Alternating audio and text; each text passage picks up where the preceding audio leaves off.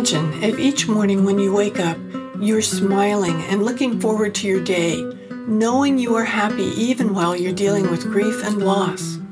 The Grief and Happiness podcast inspires, comforts, and supports you with each new episode. I'm Emily Thoreau-Threat, welcoming you to explore with me your life of endless possibilities.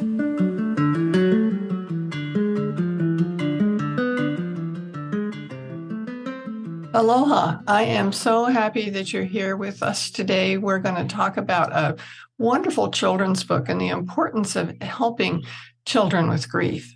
And my guest is Francesca Arnoldy, and she's going to tell us a little bit about her. Hi, thanks for having me, Emily. Oh, welcome. So I'm Francesca, and I like to call myself a community doula and also a death lit advocate and a death lit author. So I became a doula first in the birth field, so supporting people during their journeys into parenthood as a postpartum doula, so after they welcomed their child, and then as a childbirth educator, as well as a birth doula once my babies got a little bit older. And then following a series of losses that we faced as a family, I began to open my mind and heart to supporting people at the other end of life. And so I became a hospice volunteer, and I created a death doula training program that has gone on to be very successful. And I wrote a doula guidebook and then this picture book. And so death literacy is very important to me, as well as death literature, and making sure that people feel like they have the tools and the language necessary to be able to support themselves and one another through these times of difficulty and loss. Oh, that's beautiful. I found it interesting because I was a childbirth educator also. That's where I got started and went from one end of life to the other also with what I do. And there's a lot of similarities actually between the both experiences, and everybody's going to experience both of those things. So both for themselves and for lots of people that they love during their life experience. So I love the term that you have. Did you say death lit, death light? What was it you said? Yeah, death lit. So okay, I combine death literature and death literacy together. So I call myself a death lit author. And I also think grief literacy is really important, which is, what the work that you're helping to do in the world. Promoting these conversations and deepening our understanding of what it is to mourn as individuals and collectively, and how to best support people through that. Yes. And I'm sure the same thing happens to you as happens to me, is that when people find out what I do, they end up telling me their story. And I went to lunch with a friend yesterday who brought a friend of hers along. And she brought her along because she had dealt with several deaths recently. And the one that she wanted to talk about that really bothered her was one where a young child had witnessed when I don't know whether it was her mother or her grandmother, got the phone call that somebody that she was very close to had died.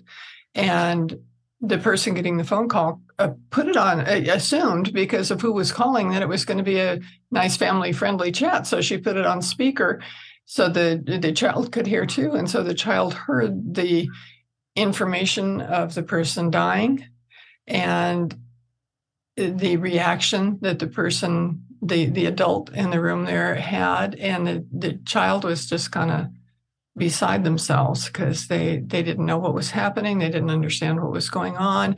And nobody was in the shape at that moment to deal with the child because they were barely hanging on themselves. And I thought, that's something that we don't think of a lot, how children get kind of left out when it comes to talking to them about death and dying and what happens and that whole experience through there.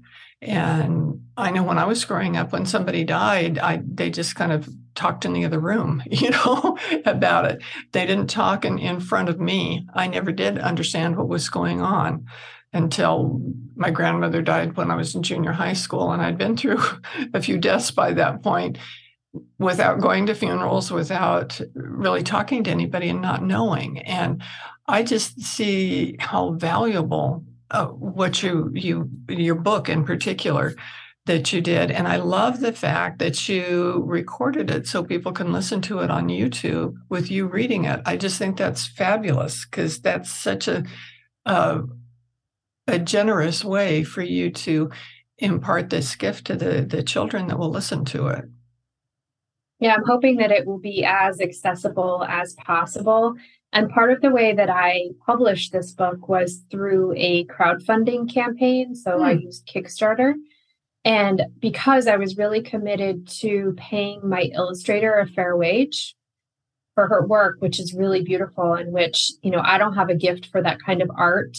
And as I was researching, how to put together a children's book, I kept hearing some advice to kind of go cheap and have people bid for things. And I was like, no, the artwork is so integral in a picture book that I want to really honor that. So I brought it to the community, told them the idea, the intention of it, and the whole plan for the plot line, the inspiration behind it as well.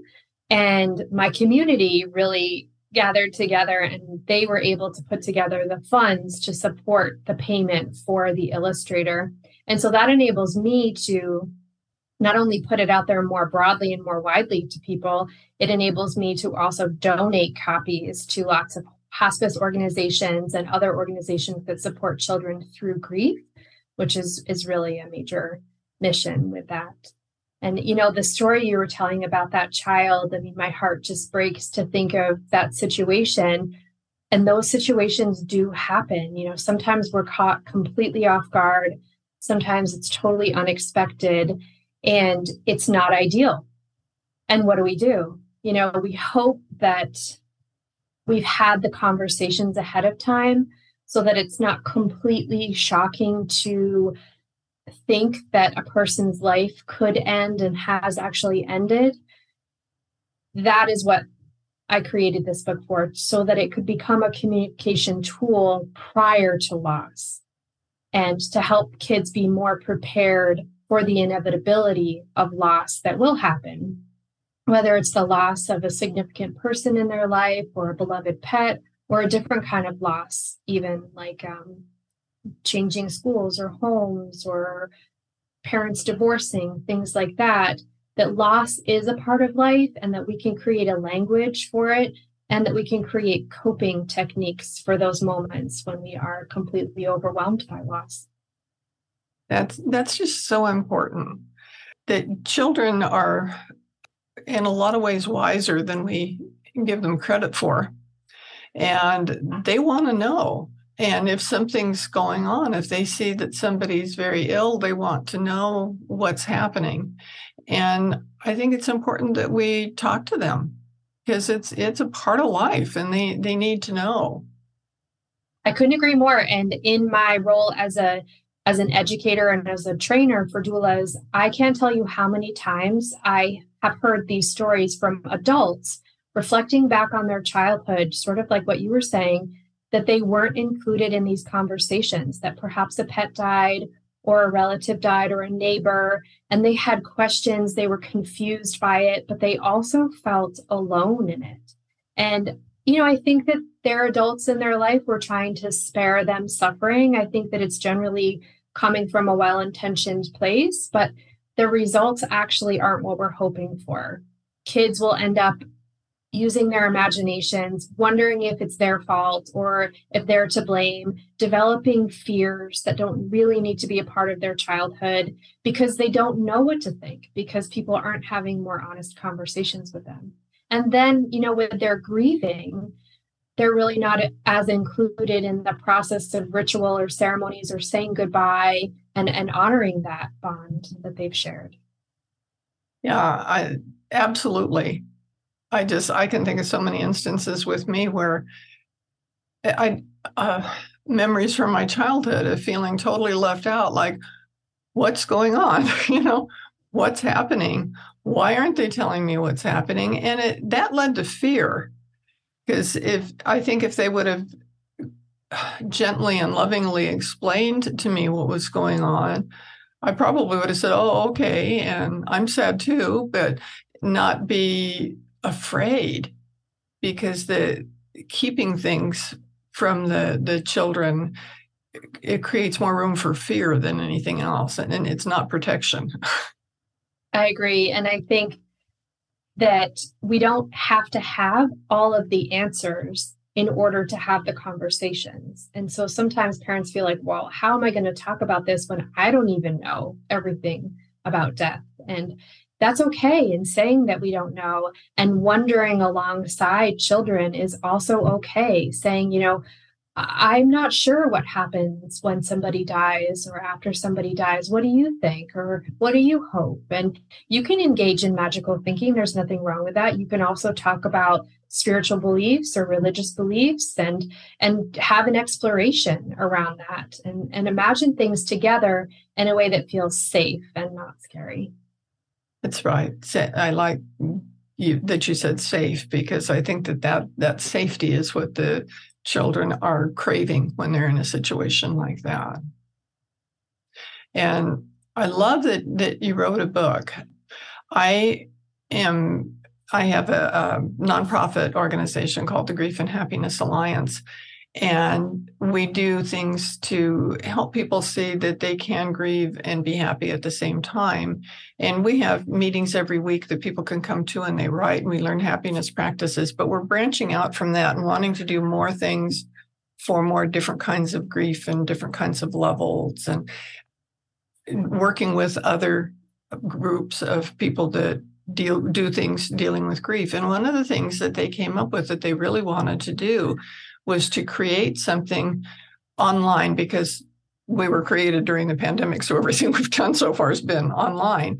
But they wanted to create something online where grief books could be read out loud to children, like on YouTube, so that they could watch that and experience it. And then if they had questions, they could ask whoever was showing them the video on YouTube or helping them with that. It's kind of a conversation starter.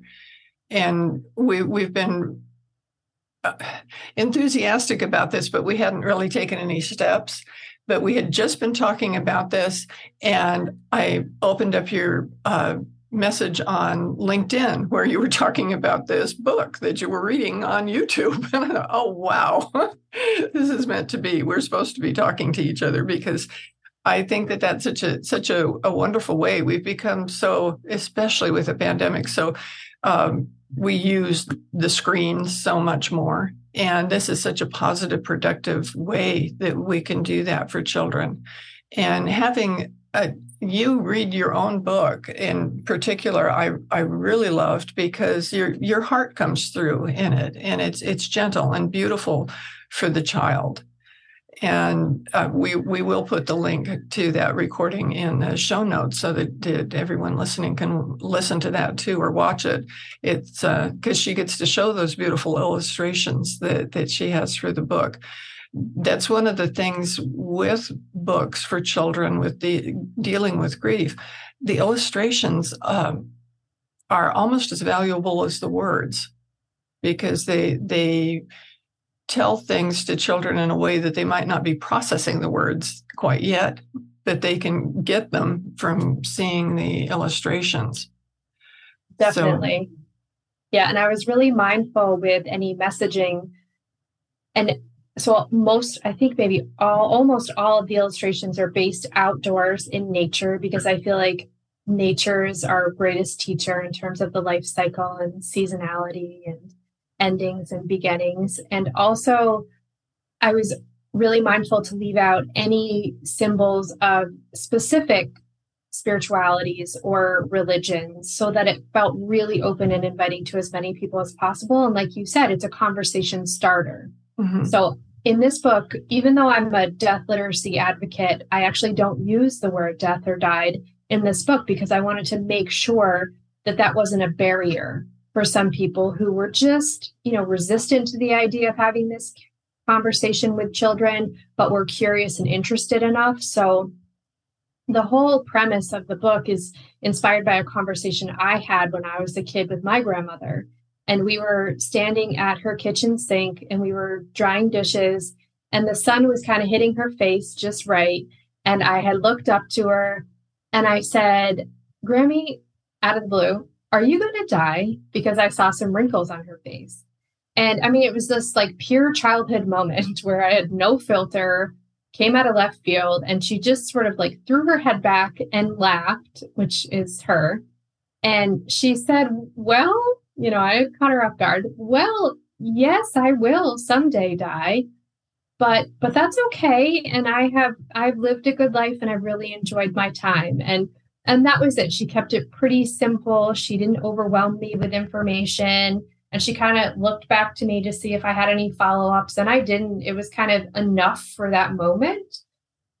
But she didn't brush me aside. She didn't belittle my question.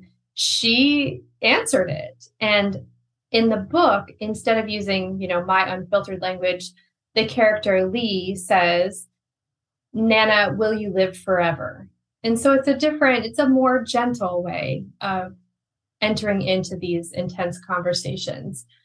And I also really aimed to so the idea of memory lane as being a coping technique, as being something that a child or an adult can lean on when they want to feel like they've got a continued connection with their person, with their pet, that they can go to memory lane and they can think about those special times that they shared.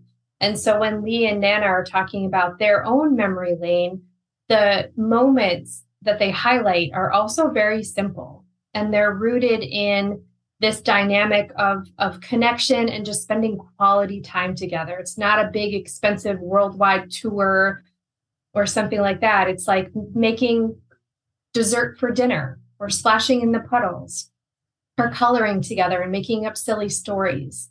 And in that way, I hope that it can speak to as many children as possible, no matter their circumstances in life. And also intentionally, Lee does not have any pronouns associated. So kids might wonder, is Lee a boy? Is Lee a girl? Is Lee, non-binary?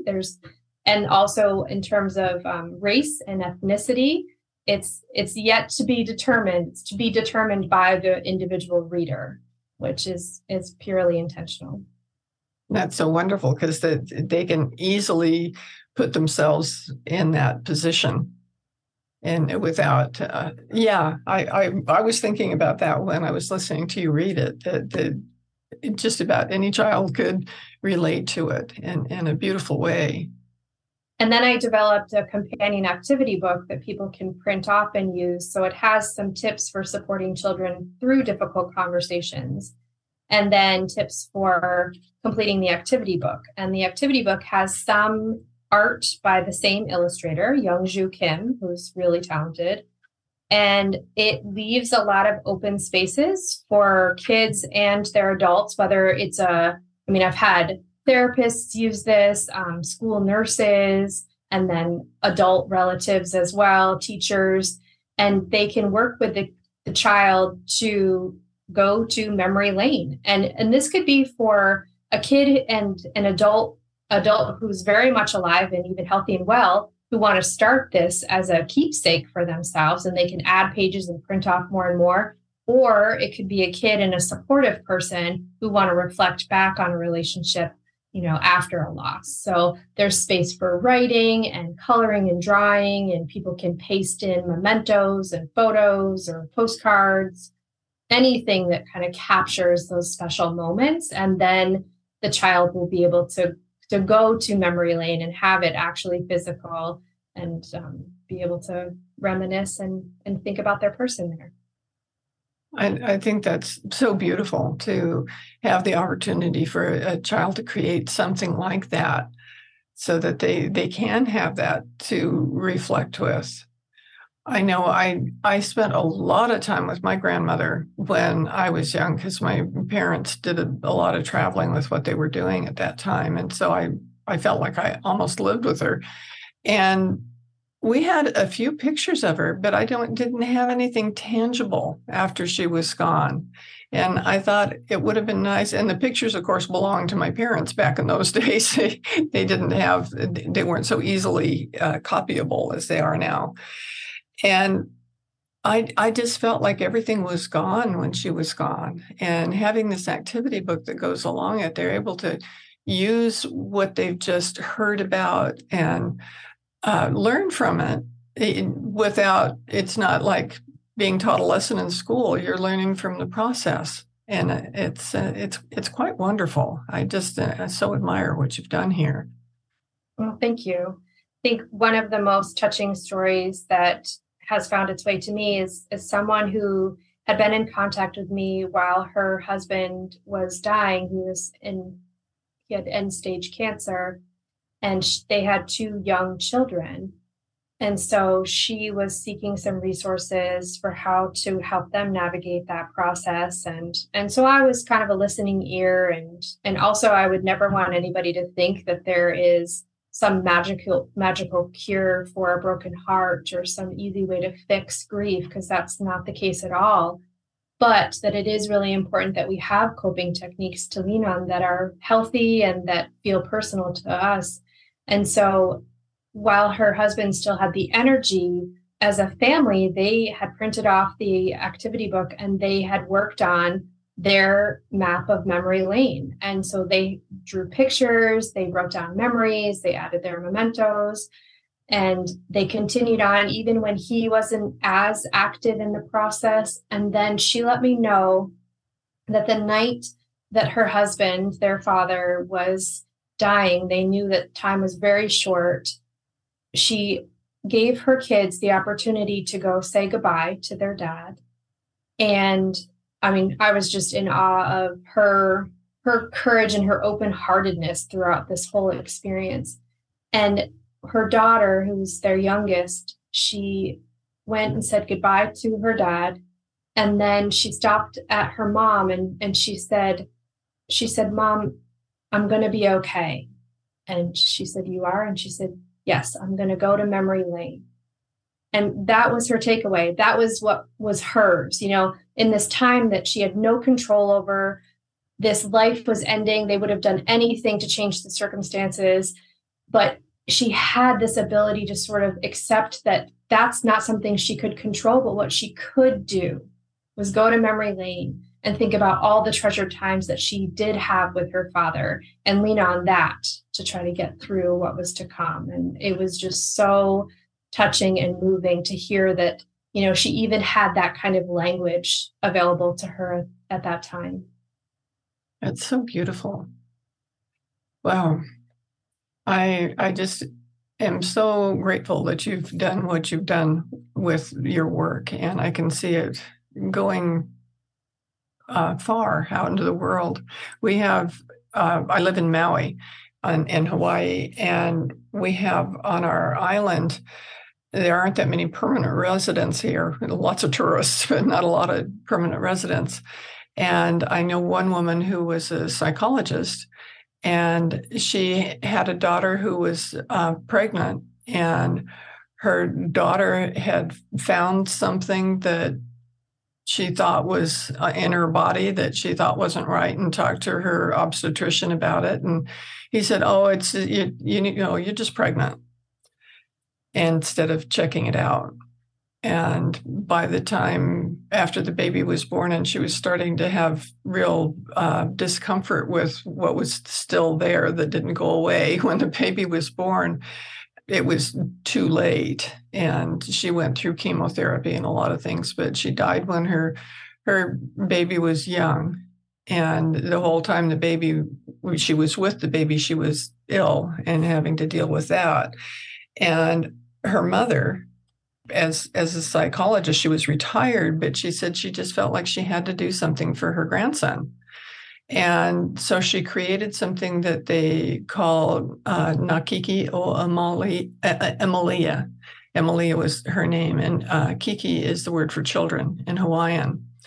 And they've created this beautiful nonprofit organization here that does work with children of all ages, and they work with art projects and other things like that, and groups that are in different appropriate age groups with volunteers that are working with them to help support them through grief. And I just think that that's so beautiful, and I would love for us to see a lot more of that in the world.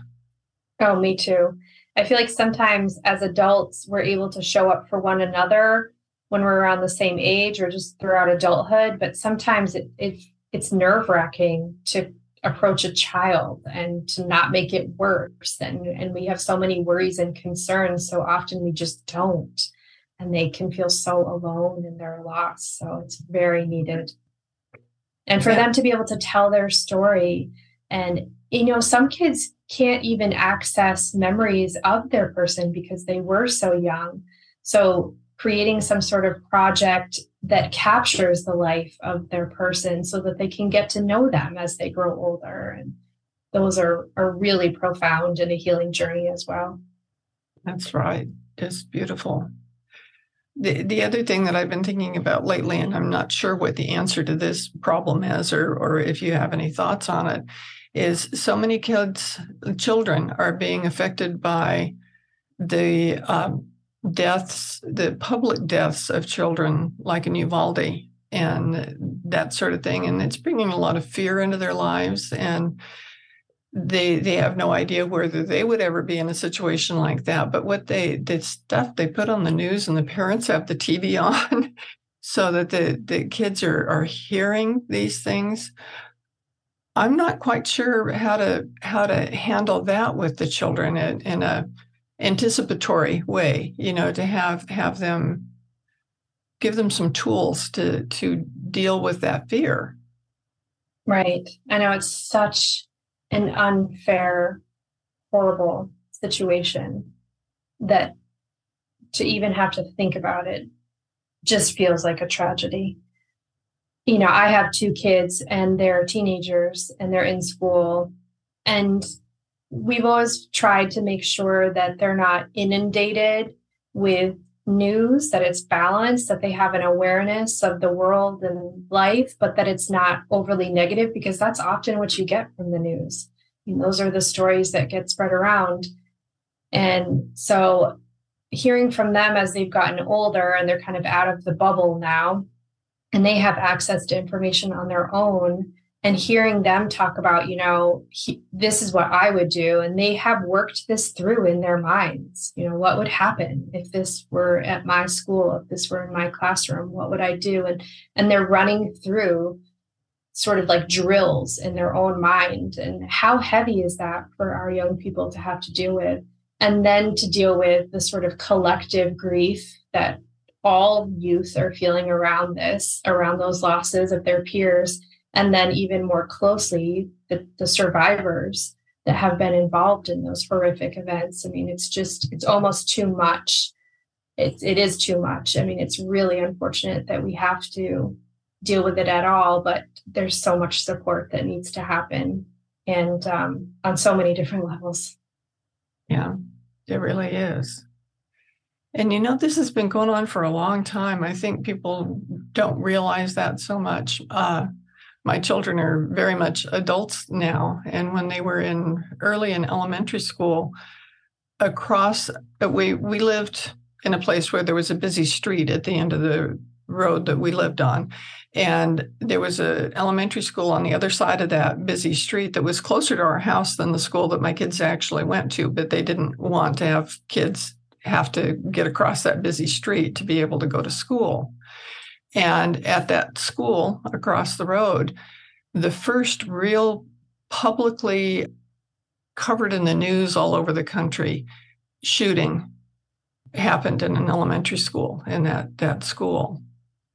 And my kids were on lockdown in their school because they had no idea what was going on. And the schools were so close to each other that they had that, and they didn't know why. And having to deal with that when they got home was really something. Yeah. And it was just somebody gave their high school age daughter a gun for Christmas, and she stayed home from school one Monday, and they lived directly across the street from the school, and out the window of her house, she was shooting lots of people, staff and children. And it's just harrowing. And that I know how it affected my kids for the rest of their lives, that could happen. Mm-hmm.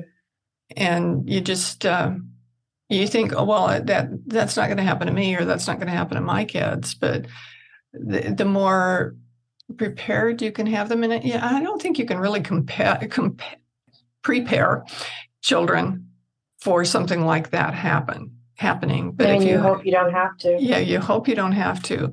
But if you've got some tools in your tool belt, so to speak, of if anything happens, or if they see something on TV, or if they ask you questions about it, how you can talk to them about it, I think is an important conversation that we need to have. Yeah, opening up space for those fears and anxieties and worries is so important. And just doing a better job with mental health support across the board, hopefully to prevent some of this as well. That's right.